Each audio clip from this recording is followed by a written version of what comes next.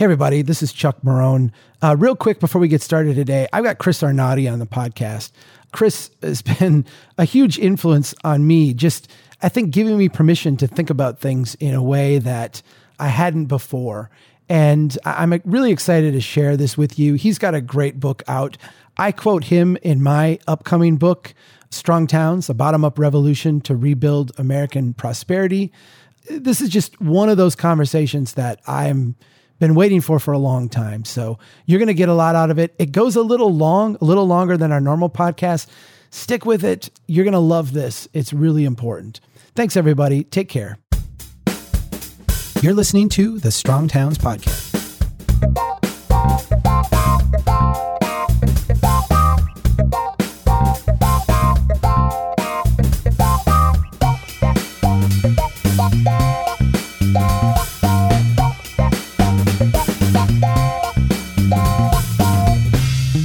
Hey, everybody, this is Chuck Marone. Welcome back to the Strong Towns Podcast.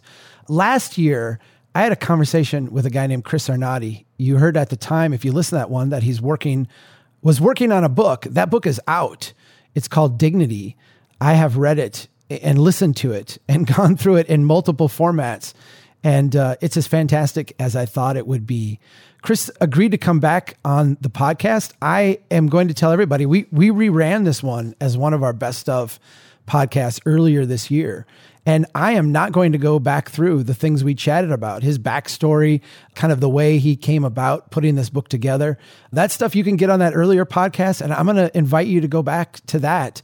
We're going to go deeper this time. And so coming to us from somewhere in upstate New York, Chris Arnade, welcome back to the podcast. Thank you for having me. I want to ask you some questions that I haven't heard other people asking you. I want to start with this one. As you've been doing the rounds now with this book, there's a certain narrative that treats you like a Jane Goodall character. Like you've gone out into live with these in the wilderness with this unknown foreign species and now come back to civilization. What are people failing to understand when they ask you questions in that mindset? You are very much correct about that happening. And the fact that that is happening is as much an indictment about our current state of affairs as anything. What I did shouldn't be jarring. It shouldn't be shocking. It should be what everybody in the media does, so that, they should be as familiar with where you are, Bayonard, as they are with Washington, D.C. Not intimately familiar, but they shouldn't see somebody who goes out and drives around the country as somehow a noble thing, as opposed to something that most people should do.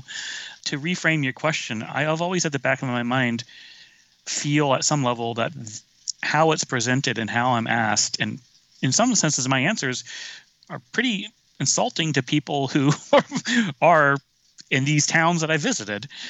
Like, why is this person telling my story? Why can't I tell it directly? I feel like that maybe aspect of the book is the thing that makes it so visceral. I don't know if you'd call yourself a journalist or not. I know you've done some work with The Guardian and other publications, but your work is different than journalism. It's more allowing essentially a voice to speak. Why is that the way you chose to go about presenting this narrative? When I first wrote the book, I actually wasn't in it. It was basically just my character, my role, my story wasn't part of it. It was just basically 100 interviews stitched together. But that just didn't work because A, that's unfair because I was there and I had a role. And B, it just read very flat.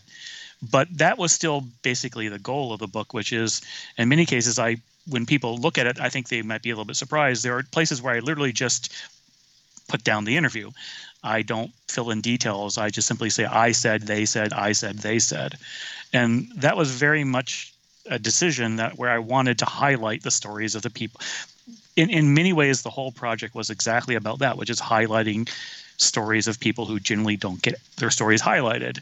And I wanted to do that in as clean a way as possible and as a readable way as possible, because I think so much attention is given to a handful of people, and so little attention is given to the bulk of people. The subtext of my book is also that if we don't listen to these people, no matter how well we are intended, we meaning the elites, meaning myself, I don't necessarily mean the people listening into this. I mean, me and the politicians, the wealthy donors to the politicians, the people who lead nonprofits, the bankers, the lawyers who make policy without necessarily listening to the people their policy impacts.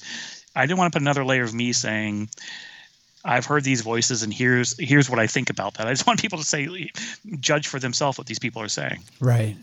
In our last podcast, we talked about the concept of front row and back row. Maybe it would help with our conversation today just to review that for a sec so that we can use that term and everybody listening is up to speed on what you're talking about. Because I did find that a very descriptive way, not of an indictment of people, but of basically describing a phenomena that we see repeated over and over again. We have many divisions in this country, and the ones we talk about a lot: class, race, geography. But I think one of the most salient divisions is education, how much education somebody has and how that ends up impacting them and how their life choices and how they view the world. So the we I used in the prior discussion was what I mean by what I call the front row, the people who generally, cartoonishly sat in the front, always raised their hands, excelled at school, excelled at high school, excelled at college, excelled at grad school, got PhDs, went to Ivy League schools, then went to DC or New York City or LA or college towns, throughout the country. And I think that group of people, the front row, has a disproportionate voice both in politics and in policy. And what I call pretty much everyone else is people whose educational experiences might be limited to high school or maybe state school, maybe a trade school, maybe community colleges. And that's what I call the back row. People who necessarily weren't interested in education. It wasn't their primary focus. It wasn't their primary goal. It wasn't something they necessarily cared about or were good at. And I think an extension of that seems to be that we've, in a sense, wired the world for the values and priorities of the front row, and often look at the back row and say, hey, how do we get you in the front row, right? Going back to the prior discussion, the book is trying to get people to listen to the back row because I think so rarely we do that. We make policy without really listening, without asking people most impacted by the policy. Consequently, not because of bad intent. I don't think anybody in the front row is really badly intended. I think they really do feel they're doing the best. But what they end up doing is creating policy that works for them or works for their worldview. And that basically means, as you said, looking at people in the back row, looking at the poor, looking to the people, the homeless, and saying, here's a way to become like me, rather than maybe I can become more like you, or I could restructure society to value what you value more. I think what you're saying is really that we're all humans, right? Right. I think we often discount that. I remember back to my engineering and planning days when I was asked to solve some problem, and I would look in my engineer's toolbox and say, well, here's how we solve this problem for everybody. And I was doing what I could and what I thought was right, but I wasn't really cognizant of anything outside of my own worldview. That kind of just makes me a person, right? Correct. And the way I think about it is like you use the phrase toolbox. The front row has a toolbox, how they address and solve problems, and the back row has a toolbox that's different. And I think the front row basically says when push comes to shove, how they tend to solve things, which impacts everybody because they have a disproportionate voice in the matter, is they try to give the front row's toolbox. They say, throw away your old toolbox and have ours. When, that's not really how people operate. That's kind of, in many ways, very insulting. It's to say, get rid of the way you've done things. Get rid of the way you're comfortable doing things. Get rid of the way what you choose to value, and use my system of valuation, my system of my worldview. And the reason that often is more offensive than I think people realize is the toolbox that the back row has are things that in many cases, there's a lot of bad tools there. We can address that later, but the other part of their worldview is It's stuff that doesn't require credentials. It's stuff that it's forms of meaning, it's forms of valuation that allows somebody who isn't born with a lot to have a role in society, to find things that they value and then values them. And so by devaluing their toolbox, by devaluing their system, it's extraordinarily elitist because it takes away many things that give them a place in the world that don't cost anything. It doesn't cost any material things. It doesn't require credentials. Things like place, like valuing where they are, finding meaning in your town or your community or your family or your congregation. Those are things that are gifted to you simply by birth. You don't have to go away and go through a series of institutions to find the value in those. And I feel like in many cases we've devalued those forms of meaning, those tools. One of the key tools in the toolbox of the front row is to move. If there's better opportunity here, move. If you can get a raise or a promotion, move. Why is that not a back row tool? And why is it looked at differently in the back row? Again, I think because often place and the value of place, and it can be as simple as the sense of importance and meaning and ethereal metaphysical greatness you get from the hills near you or the lakes near you or the trees in your yard. Things such as small as that can really, those are free to people. Those things have real value. The idea of continuity, of being in a place and knowing it values you and you value it, that doesn't cost anything. I think we tend to, in the front row, the tools we have and the value are things that we can measure the importance of. It's very hard to measure the importance of staying in a community all your life. The network of connections you have, the fact that you wake up each morning and you look out and you see the same lake and you know every nook and cranny in the lake, or you know the people around the lake. That's hard to put a price tag on, so we tend to think about it as like, that's not very important. People can just find another lake or they might want to find a mountain to live next to. Beyond being insulting at that level and beyond being uniform and not understanding the value of that, it's also just the logistics. It actually costs money to move. And people are not necessarily in a position where they can just move. They may not have a supportive family. Their family may need them. Their grandparents may need them for health care, to drive them to the store. They may need the weekly or the Sunday night dinner with the extended family. They may really need that.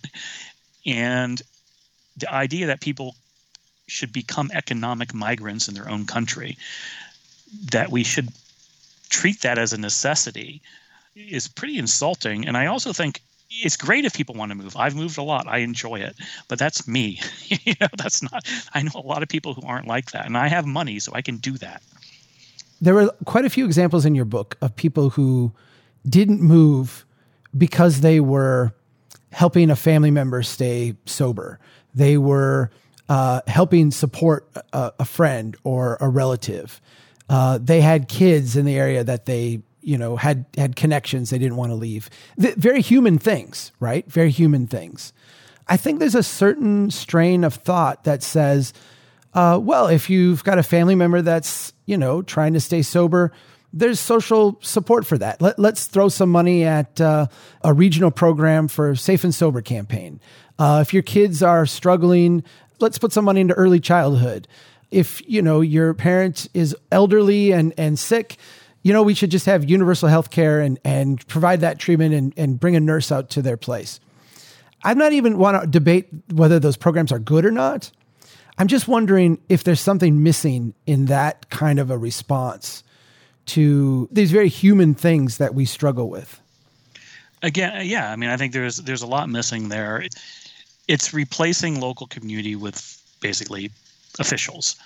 As well-intended as it is, and I happen to support a lot of that. Like you said, I don't want to get in there, but I can support that and at the same time realize that replacing human connections with a bureaucracy can be can take the soul out of people's lives and can become very sterile. I certainly saw that in my work with addiction, where there's all these wonderful government programs and nonprofit institutions that do amazing work. But the physical manifestation of those places is sterile, cold, and dehumanizing. It's like being a mouse in a habitrail. I think I liken it. You're like a mouse in a maze. You're going from one linoleum form fluorescent light institution to another with all these kind of dehumanizing rules and paperwork, and it's it's gotten to a point where you can almost not touch people in these places for fear of breaking a rule. And that, while certainly on a statistical level might work, it's cold, at least many people feeling like they just don't have a role in this world. And I think one of the things we in the front row tend to forget is just how important community is, how important personal connections are. I think I might have said this on your podcast in the past, is like we tend to think as long as people have, an iPhone, a car, a house, everything's good. But, instead of caring about people having 2 iPhones, maybe 1 iPhone and 3 friends, it's that part of the equation, the human part, that isn't part of the equation because it can't be part of the equation. When we tend to model things, our toolbox doesn't know how to think about the human connections. So we've tended to value it. I wrote down 2 viewpoints. I'm going to read them to you. View number 1, people are suffering in despair. In a country with such affluence, we have a moral responsibility to act collectively through government to address that. And view number 2, government social safety net programs destroy families and civic social safety nets and make people worse off. I guess what I hear you saying in your book and also in the interviews is like, yes, like both of those things are in a way true. And I think we struggle to reconcile that. Am I hearing you wrong? And if I'm not, like, how do you reconcile that need in an affluent society for us to essentially act morally together, but yet our actions, in a sense, like undermining the very beehive in which the bees live? The way I treat the social safety net, which I'm for universal health care. I'm for a greater welfare state. I treat it as harm reduction. The problems are bigger than that, but in the I don't see us solving the bigger problems. So until then, this is a way to help people cope with a system which I think is massively unfair. So it's a bit like, I use the word harm reduction because it's the way I treat addiction, which is there are some people who it's pretty clear are going to be addicts most of their life for reasons that are very complex, but generally because they're basically in a system that devalues them, humiliates them, abuses them. And addiction is a way of coping in some senses with that pain. You're not going to get that person sober. Unlikely. And until then, give them free needles, clean needles so they don't do more harm. Give them access to clean water, access to hospital cares and detox centers, etc., to minimize the pain and damage done. I see that in terms of how I view social. I don't think a robust welfare state, which I support, is going to change the structural problems, which are deeper, which is a lack of local community and a lack of human interaction and a lack of community in a system that intrinsically devalues those things. The way I say it is, we've built an economic and a policy framework that is not conducive to community health. I think that's a phrase somebody who reviewed my book used, and it's better than anything I've written. That framework, that how we've structured our overall society is not conducive to community health. So until then, until we can restructure society be conducive to community health, we need to have a more robust welfare state. I want to ask you about, in the lines of the harm reduction concept, there were a few times in the book where you documented people who were doing things that were clearly harmful to themselves, things you wouldn't want your kids doing. Yet you did it in such a way, or I think the circumstances were such that you always allowed people to say, this is messed up. Like, I want to, in a sense, do this differently. And you got the feeling that people's desperation and despair was contrary to the comfortable narrative of These are just bad people making bad choices. The choices were actually things that people struggled with. I have this difficult situation. Here's how I'm dealing with it. I don't think this is necessarily the best way to deal with it, but this is the way I've got to deal with it. Talk a little bit about harm reduction in terms of having that understanding of humans. How does the idea of, well, we just need people to go cold turkey and end up here in this front row, as opposed to being more like a ladder or a stairs that we would help people get to like a different landing on the way up? The more religious way to frame it is, I think, before you judge somebody, walk a mile in their shoes. I think that's the first framework. I think the second one is the more geeky framework is, look, I think you got to look at people's decisions in the framework of their toolbox they have available to them, to use the phrase we've been using, or the possible choices they have. So I think when you view people's choices, not necessarily just at the individual level, but in the aggregate, when you view how a group chooses to respond to something, if you look at it in the framework of what's their options, you're less inclined to come away saying, wow, that was a messed up decision. The one I always use that I think, and I use it for economists because economists are the one group of people I really want to get it more than they do get, is the lottery. Some people, mostly economists, call the lottery a stupidity tax. Why would anybody bet $10 on a 1 in 25 million chance? I always say that, look, the people calling it a stupidity tax have a lot of options on how to make $1 million, and a lot more than somebody who is working at the 7-Eleven and struggling with parents who are addicts, or one parent addicts, or a sister-in-law who is catching a few charges, who can't necessarily walk into the bank, get a small business loan to start a business, or get a mortgage on a house that's going to appreciate. The people making that decision that it's a stupidity tax have generally a lot of options on how to make $1 million that are not long shots. So they're going to go that way. But if you don't have those options, the really only option you have to ever become a millionaire is to buy the lotto. And so in some senses, you can think of the absurd odds as a usury tax. They can't borrow money to go make a business. So instead, we're going to give them this extraordinarily long shot that basically charges them an arm and a leg. So I think when you reframe it that way, I think the lotto, if I was poor, I'd play the lotto, because what other shots do you have? You look at a lot of the decisions in the frameworks of available options, people look a little bit less irrational. The other thing is it's like in some cases, some people just want to live their life differently. They just value different things. To be approved of by our society, you have to live this particularly narrow way. I'm not inclined to think that's what people in the front row think they're doing. I think they would, if you reframe it that way, I think they'd be a little more open-minded to thinking about people in a different light. Right. That's a fascinating way to put it.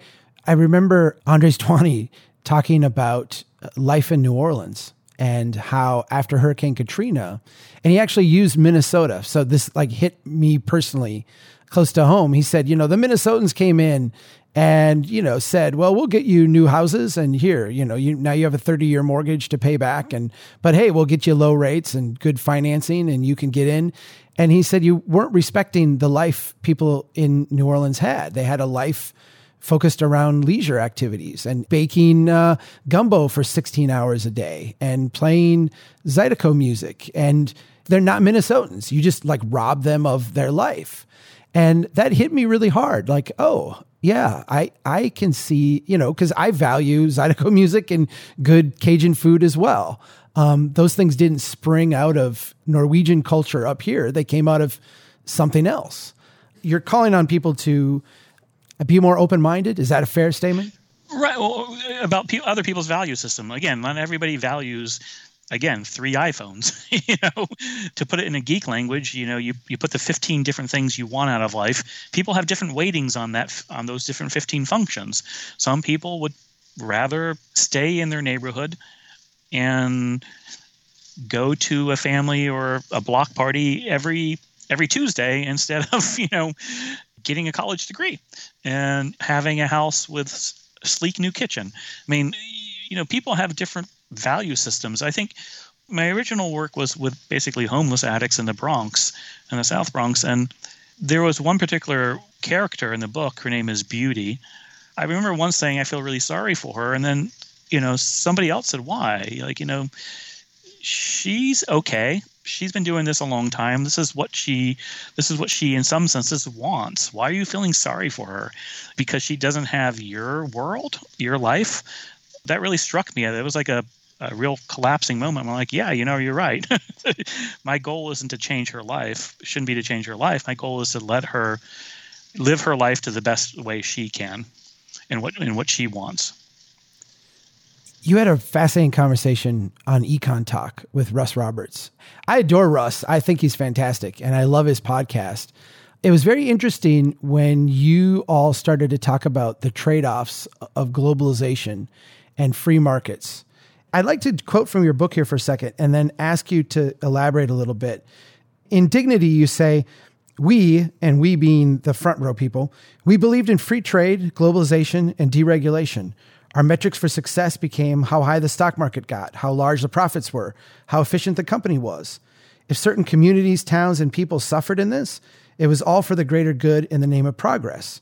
Our obsession with economic growth empowered massive corporations that filled many communities with franchises and big box stores, crushing downtowns that had once had small locally owned shops and restaurants. The economy grew, but gone were the local economy, the labor union, and the lifetime jobs for those without a college degree. I think you all talked about a full accounting of the costs and the benefits of this system. And there's a certain assumption amongst the free market people, and I tend to be more on that side, I'll acknowledge, and the free trade people, which if you made me pick a side, I would be more sympathetic to trade than not. I feel like you two had a real powerful conversation about the full accounting of the benefits of that and the costs of that. How deeply do we discount the costs of that kind of system? And how would we stop discounting that? I think me and Russ were not going to agree. And as much as I appreciate the conversation, I felt at some point in the conversation that, put bluntly, I don't think we at all think about the costs. And so, we tend to make decisions by putting in a little spreadsheet, positives, negatives. If the sum is positive, then we do it. But I don't think we know how to measure either the positive or the negatives, and I certainly know we don't know how to measure the negatives. I mean, the negatives they're not just secondary and tertiary impacts. They're like they can be in a spreadsheet the tertiary impact, but that actually looms larger than the singular one. It's things like again, how do you value these things? How do you value the loss of community? How do you value the loss of downtown? How do you value the dispersion of family?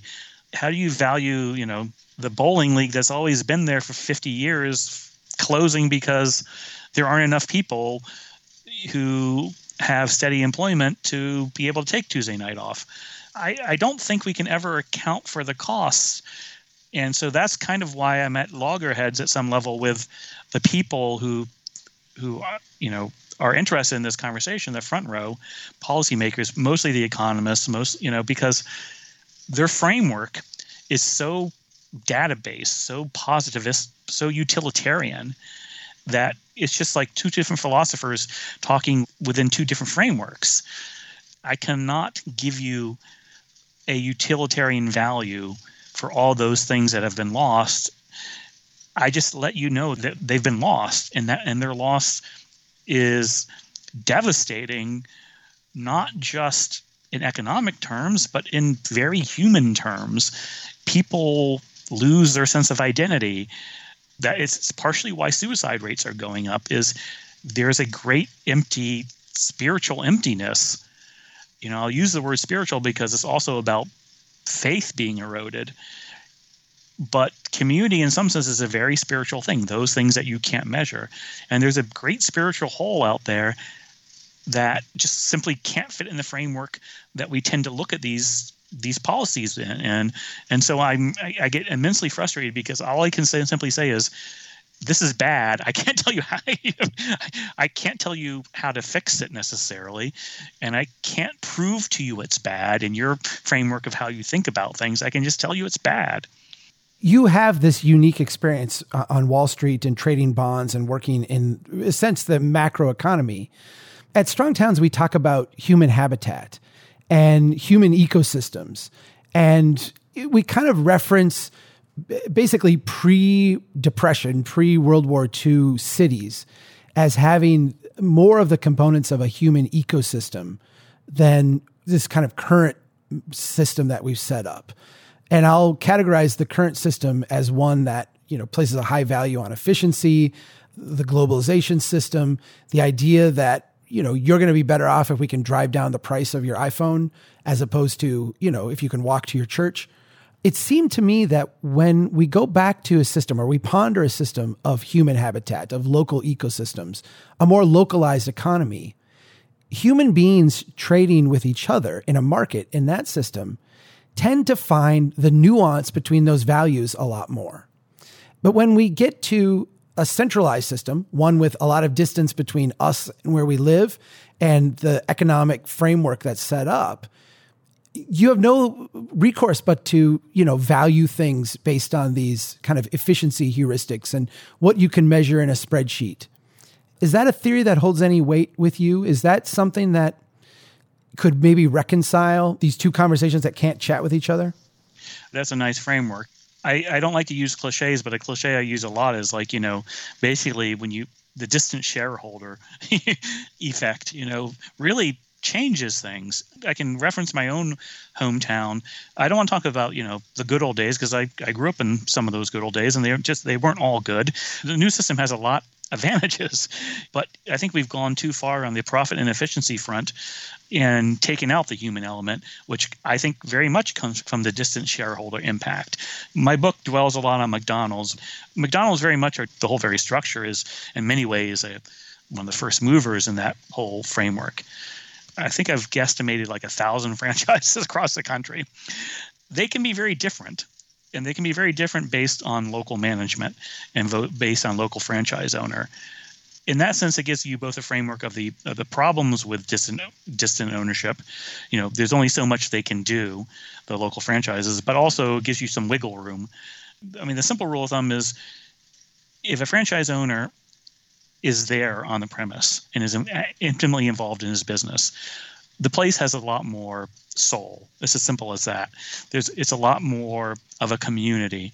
All McDonald's are, in my mind, community centers, but the ones that are really thriving as community centers are generally because the franchise owner is there on the spot and is part of the community.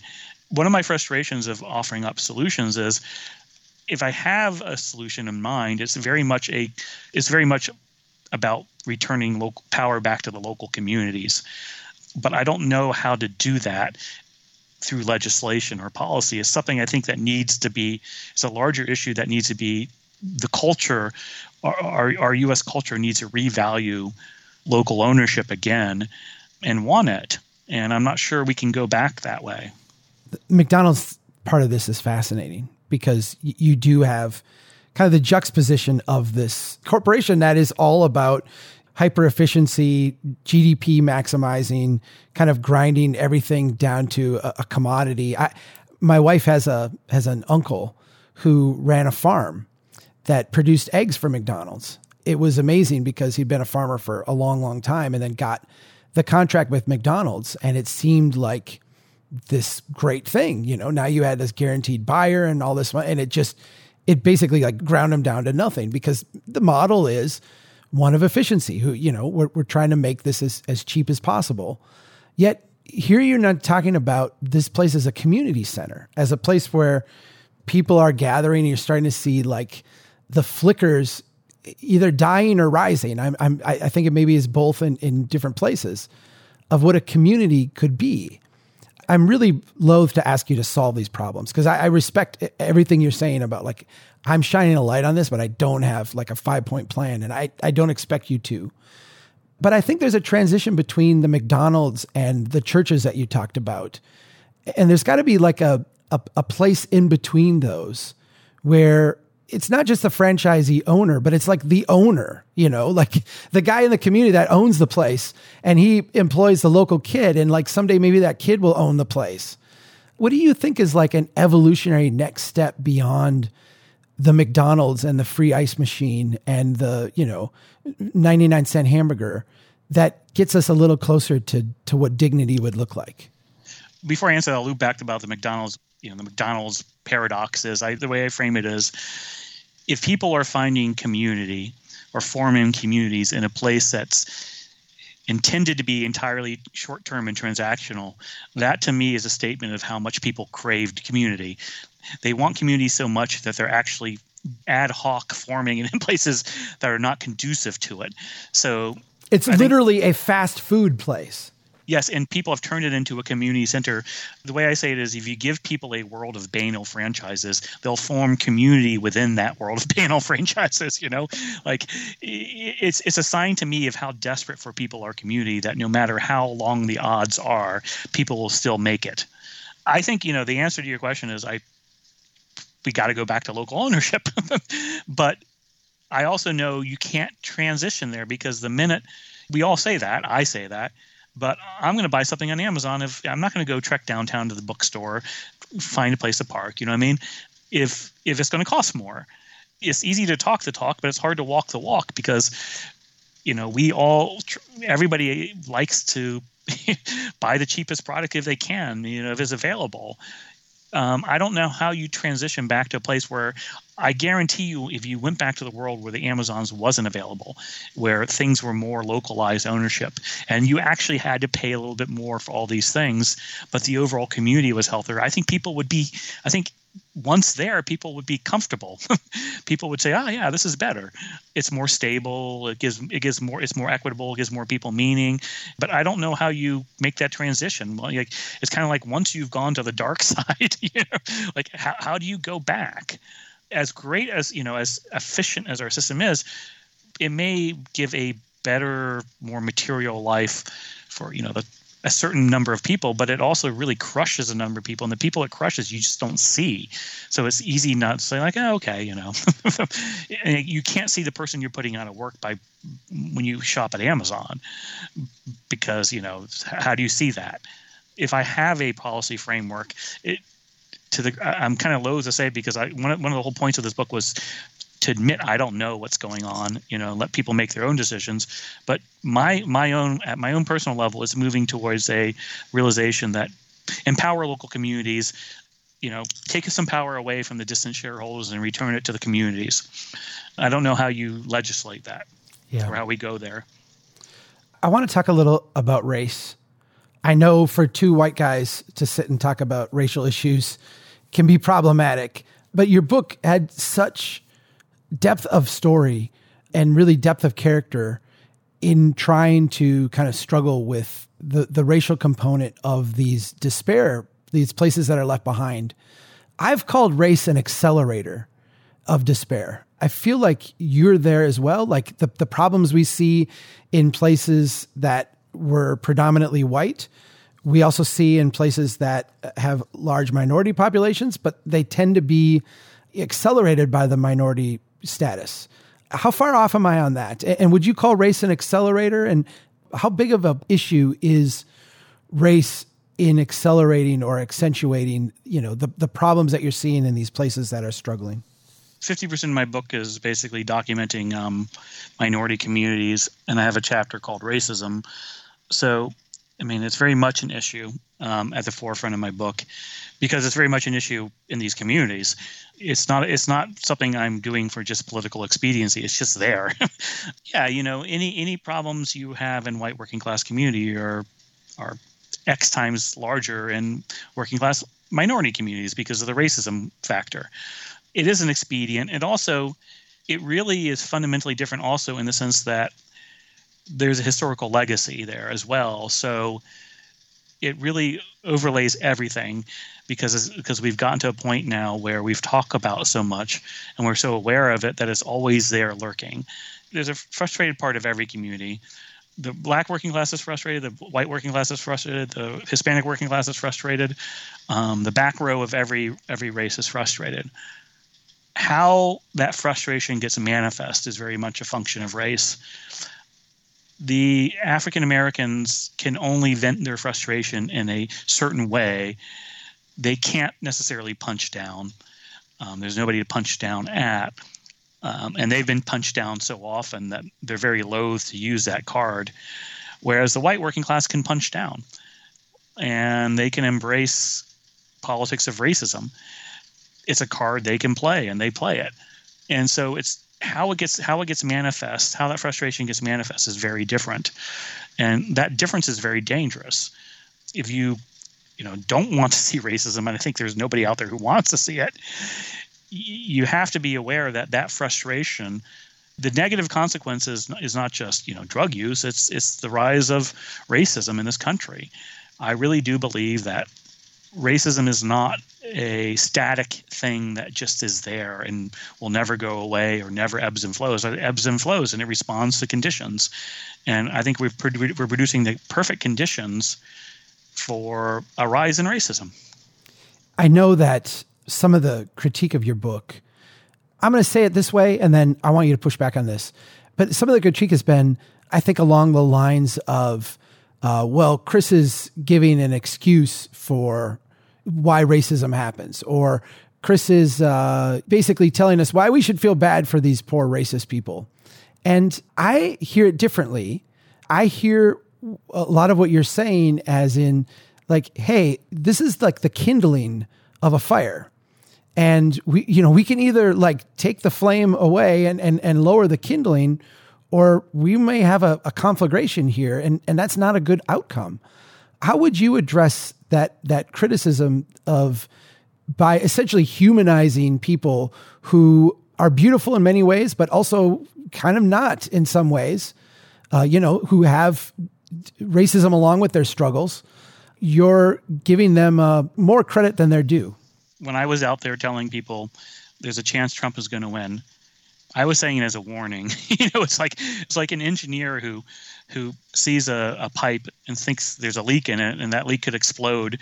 Yelling to everybody, careful, there's a leak in the pipe, and people saying like, why are you telling do you approve of that leak? No, I don't approve of that leak. I'm trying to warn you. And I feel like that in that some sense, I'm trying to warn people that this is going to get much worse. And if you don't like the direction it's going, and I don't think there are many people out there other than a fringe few who like racism, and you don't approve of it, because I don't approve of it, then I'm telling you that here are the conditions that make it worse, and please change those conditions. Don't have your head in the sand about it. If you put people in a situation where they're humiliated and they feel like they have no other options, they're going to go in that direction. And racism is an alternative, and it is an alternative. People are going to go there. Humiliated people, the search for dignity, the book calling my book is Dignity. It's about people trying to maintain dignity. The search for dignity doesn't always go in good ways. People who are shooting up drugs often are looking for dignity as well. They're looking for the community of the crack house. They're looking for a way to feel like a member of a community. And that community, the drug dens are very much a community. White nationalism politics is a community. You got to give them an alternative community to make that community less appealing. I will join you in calling them out for their racism, but just calling them out isn't enough to stop future growth. You had one line in your book about affirmative action, and I want to kind of expose myself a little bit here, because I was one growing up in a small town, in a place that struggled, in a place that was in decline, a Scandinavian-based kind of mostly white place. I thought affirmative action, like, this is wrong. I glommed onto the quota idea, and why are we doing this? And it was when I got a little bit, we could say educated or whatever, and was kind of exposed to the idea of like, well, where'd you get your first job? Well, my first professional job I got because my uncle knew a guy who worked at the DOT and got me an interview, and that got me a job. And I started to recognize that, it was really these social connections that I had that helped me get ahead, that I actually came around to being a big supporter of affirmative action. Like I grasped it, like, okay, this makes a lot of sense. This was in the 90s when the economy is growing robustly. There seemed to be like more opportunity for people. This changes when, and I think you refer to it as, it's seen differently when the pie is shrinking, especially in places where the pie is shrinking. It seems like you described a lot of beautiful communities that were full of diverse people. It was racially diverse, a lot of diverse backgrounds, some places that weren't as diverse, but yet, you had this strong sense of community. How important, especially in an age where in these places the pie is shrinking in some sense, how important is it to empower these communities of people? Despite, I think the other side of it where, do we empower communities and then they fight each other? I think that's the pushback that I always get is, well, you want to promote that neighborhood group, Chuck, but then they turn into a bunch of racists and don't want black people moving in their neighborhood. What's the trade-off here? Because I feel like you're making a strong case for communities as a way to help people, lift people up. One of the things I say about affirmative action is I'm a supporter of affirmative action as well. I just worry that unless larger structural changes are made, it's going to be an easy thing to blame, as you said, when the pie is shrinking. It's going to feel like, as a gentleman in Milwaukee told me, if you only give 9 bones to 10 dogs, you're going to get fights. And it feels like we are giving 6 bones to 10 dogs, and how we distribute those is seen as unfair. The systems that we came up with in different times to solve some of these problems feel like in some ways are accelerating the problems today. Is that kind of a fair way to phrase it? Right, without larger structural changes. Right, yeah. right. And so it's kind of like we're doing harm reduction in a patchwork method without changing the larger structural problems. And over time, a network of those different solutions can cause problems if the larger problem isn't changed. Like, if you're a working class white guy and you're poor, to make an accelerated version of you, and your life is filled with dysfunction, and somebody says, hey, you got lots of privilege, that person doesn't really feel like they got lots of privilege. Not when, they're living in a trailer park that's infected with drugs, and there's not many job opportunities, and they feel like everybody calls them dumb, and they feel like they're being made fun of. But relative to the trailer park 5 miles away that is African American, they have lots of privilege. But that's not who they're comparing themselves to. They're comparing themselves to New York City, or they're comparing themselves to the wealthy neighborhood in D.C. So the problem is one of optics as much as anything. Is the working class white guy, the frustrated white guy, has a lot more privilege than the frustrated black guy, but they both have a lot less privilege than the wealthy elite telling them they have a lot of privilege. I wish we could reframe it back to, hey guys, here's what you both have in common, and focus on the gap between you and the elites, not the gap between you at the local level. And I don't know if you can do that, though. That's the problem, is they're going to look at each other, and the white guy's going to say he doesn't have a lot of privilege, even though he does. Did you guys ever see that Black Jeopardy on? Yeah, I mean, that was perfect. With Tom Hanks. I looked at that and I'm like, that is the most brilliant commentary on where we're at. Yep, exactly. It was very spot on. I mean, it's like, yep, that's it. That's exactly, in many ways, that's the problem that's so frustrating, because there's a lot in common. And I certainly saw that, in my own hometown that I left. My hometown was pretty racially diverse, like a lot of southern towns, as opposed to a lot of northern towns, which aren't racially diverse. The irony there. I wrote a little bit in the book about my own experiences, and my school was one of the first integrated schools. I grew up in the rural South in the 70s, and there was a lot of problems that went on, and I dealt with it by basically leaving, which both the poor whites and the poor blacks didn't have that option. And when I go back now, I see that some of the white kids who were some of the most intolerant have grown to be tolerant, which is great. But also, they have a lot more in common with, all the people I left behind, poor blacks and poor whites, have more in common with each other than they have common with me. They work similar jobs, they eat in similar restaurants, they shop in similar places. And so it's very frustrating to see the whites in that community, dismiss the blacks because there's so much in common with them that it's I don't know how politically you get the two to come together. Well, the end of that skit, that SNL skit, Final Jeopardy or whatever it's called, is Lives That Matter. And they all looked at each other like, okay, well, all this togetherness now ends.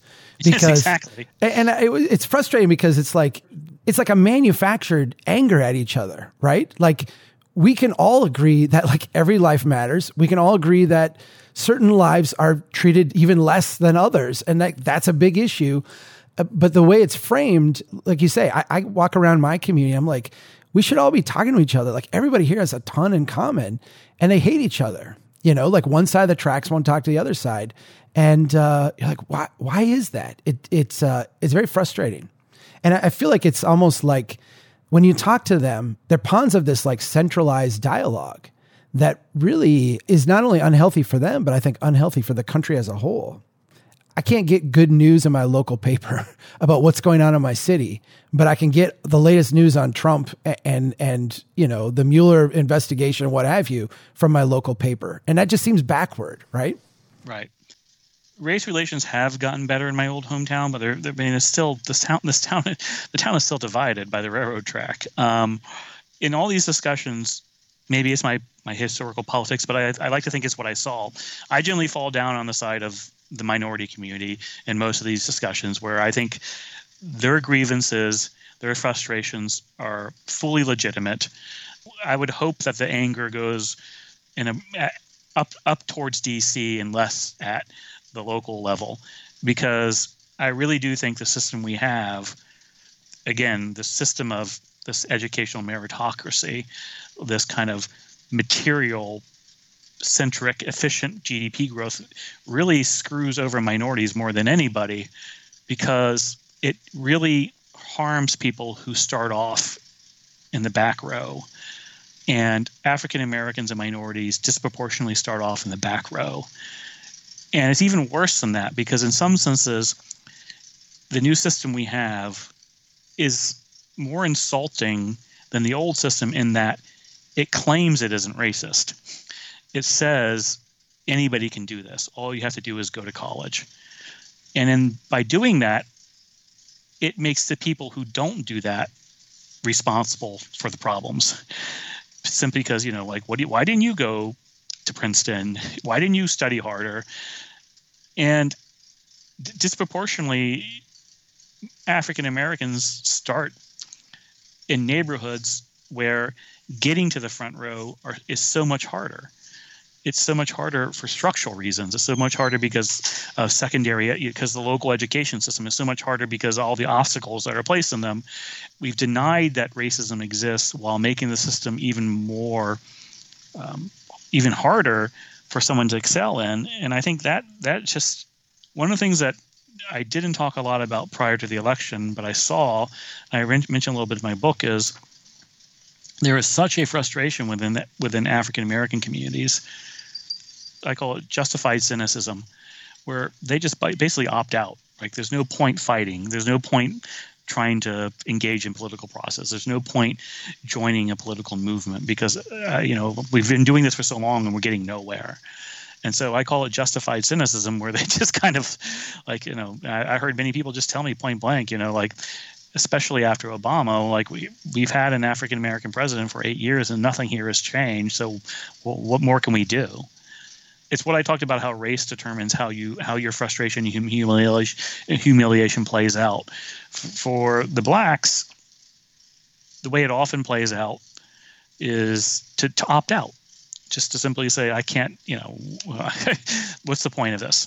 And to just, try to craft a life that accepts that nothing's going to change and this is just something you're going to have to deal with, which is awful. It's awful, yeah. I want to quote something from your book, and I want to throw an idea at you. You talk about the book itself. You say it's a book about, and I'm quoting here, reconsidering what is valuable, about honoring aspects of life that cannot be measured, and about an attempt to listen and look with humility. For years and years, I would offer these critiques of cities and of the capital investments we were making and of the way we would finance growth and development and the way we would deconstruct our neighborhoods. And I would have people come back to me and say, okay, Chuck, what's your solution? And it was almost like I wasn't allowed to be a critic unless I had like a 5-point plan. And our conversation here today, I've kind of found myself slipping into being that person to you, say, well, how would you do this? Or how would you do that? And I apologize because the critique is important. After a decade of doing this, I've gotten to the point where I actually have a 4-point plan for cities to respond to these issues. And I want to give it to you real quick and get your reaction to it because it's very simple. For cities looking to make investments in their communities, to go out and actually do things. Here's our Strong Towns approach. Step 1, humbly observe where people struggle. So get out behind your desk, go out and with humility, observe where people are struggling. Step 2, ask yourself, what is the next smallest thing we can do to address that struggle? What is the thing we can do, not with 6 months of studies or big committees, like what can we do right now to make this a little bit better? What's the next smallest thing? Step 3, do that thing. Like do it right now. Don't wait. Just go do it. And then step 4 is to repeat that process. That's what I've come up with. Like that's my, like when politicians call me or congressmen call me and they say, look, like, how do we do strong towns? That's what I tell them. And here's the frustration is they turn around and they're like, well, we can't do that. And I don't know why we can't do that. Does that make any sense? And then why can't we do that? Like what is wrong with that approach? That makes complete sense to me. That's basically harm reduction, right? But harm reduction driven by the need, not by what you think they need, but what people say they need. People want a 5-point plan, right? They especially politicians, they want to feel like they're doing something. That's their job, right? To do something. So they want to feel like they're doing something. They want to be, for them to get elected, they have to be able to show they're doing something. And I think that's why they want the grandiose approach. But yeah, I think what you said is, is what people want. It's like, it can be small things like, fix the damn intersection over at 5th and 9th, Or, why is the waterfront undeveloped? Why do we have to go through why are there, empty warehouses when there could be a place for our kids to play? I think that's the right approach. It's incrementalism, but incrementalism driven from the people who live there. That fits well with what I would say too. I think that's a good way of framing it. My issue is like one of the things I try to do is, I also kind of want to crowdsource the solutions. I don't know, I spent 5 years trying to look at the problem or describe the problem. I don't know why people would think I would know the solutions, right? One person can't really figure it out. And I'm kind of like, okay, here, my book is like, oh, here's the problems. You guys who are into policy, you people who are better at this than me, go at it. Figure out what to do here. I think there was an analogy used. Someone said, like, I'm just telling you the aquarium water is dirty. We can't throw all the water out without killing the fish. So I don't know how to, I'm just telling you the water's dirty, man. Like something's got to be done. I don't know how to clean it. Last time we were here, we spoke about Cairo, which is an extreme example. And I always sometimes think about that when people talk about solutions is because, I sometimes just say, okay, well, that works in aggregate, but would that work for Cairo? Or would that work for Portsmouth? Or would that work for South Bronx? Or would that work for, Selma? I think your basically framework works for every place but Cairo. I think Cairo is one of the extreme cases where it's not clear there is anything to, I'm not sure. I think the problem there is so large that it's hard to imagine incrementalism getting much done. Right. One of my favorite paraphrasings of you, it gave me permission to actually think about things radically differently, is you said something along the lines of economists got us here and the sociologists will get us out, which I took to mean the efficiency, model got us into this. and the messy, complex human nuance is like the only way to deal with that. Am I? I say that phrase all the time. So yeah, I mean, that's my view. And yes, you got it. That's my intent. Loving spreadsheets got us into this mess. Loving ethnographic studies over long term is probably the only way to get us out. Yeah. Chris Arnade, the book is Dignity. I can't recommend it enough. I seriously listened to it on audiobook because that's what I do. I also had the Kindle version because I was reading it overnight and didn't want to keep my wife awake. But I had to buy the hardcover too because it is so full of gorgeous, beautiful pictures that really you don't get the full story unless you see the images. And so please go out and get a copy of the book and tell everyone you know about it. It's a very important story for America right now that people grasp. And Chris, it's so wonderful to chat with you again. Thanks for taking the time to talk to us. Thank you so much for having me. Hey, I'll talk to you again soon, okay? Okay. Thank you. Take care. And thanks for listening, everyone. This is really important, and keep doing what you can to build strong towns.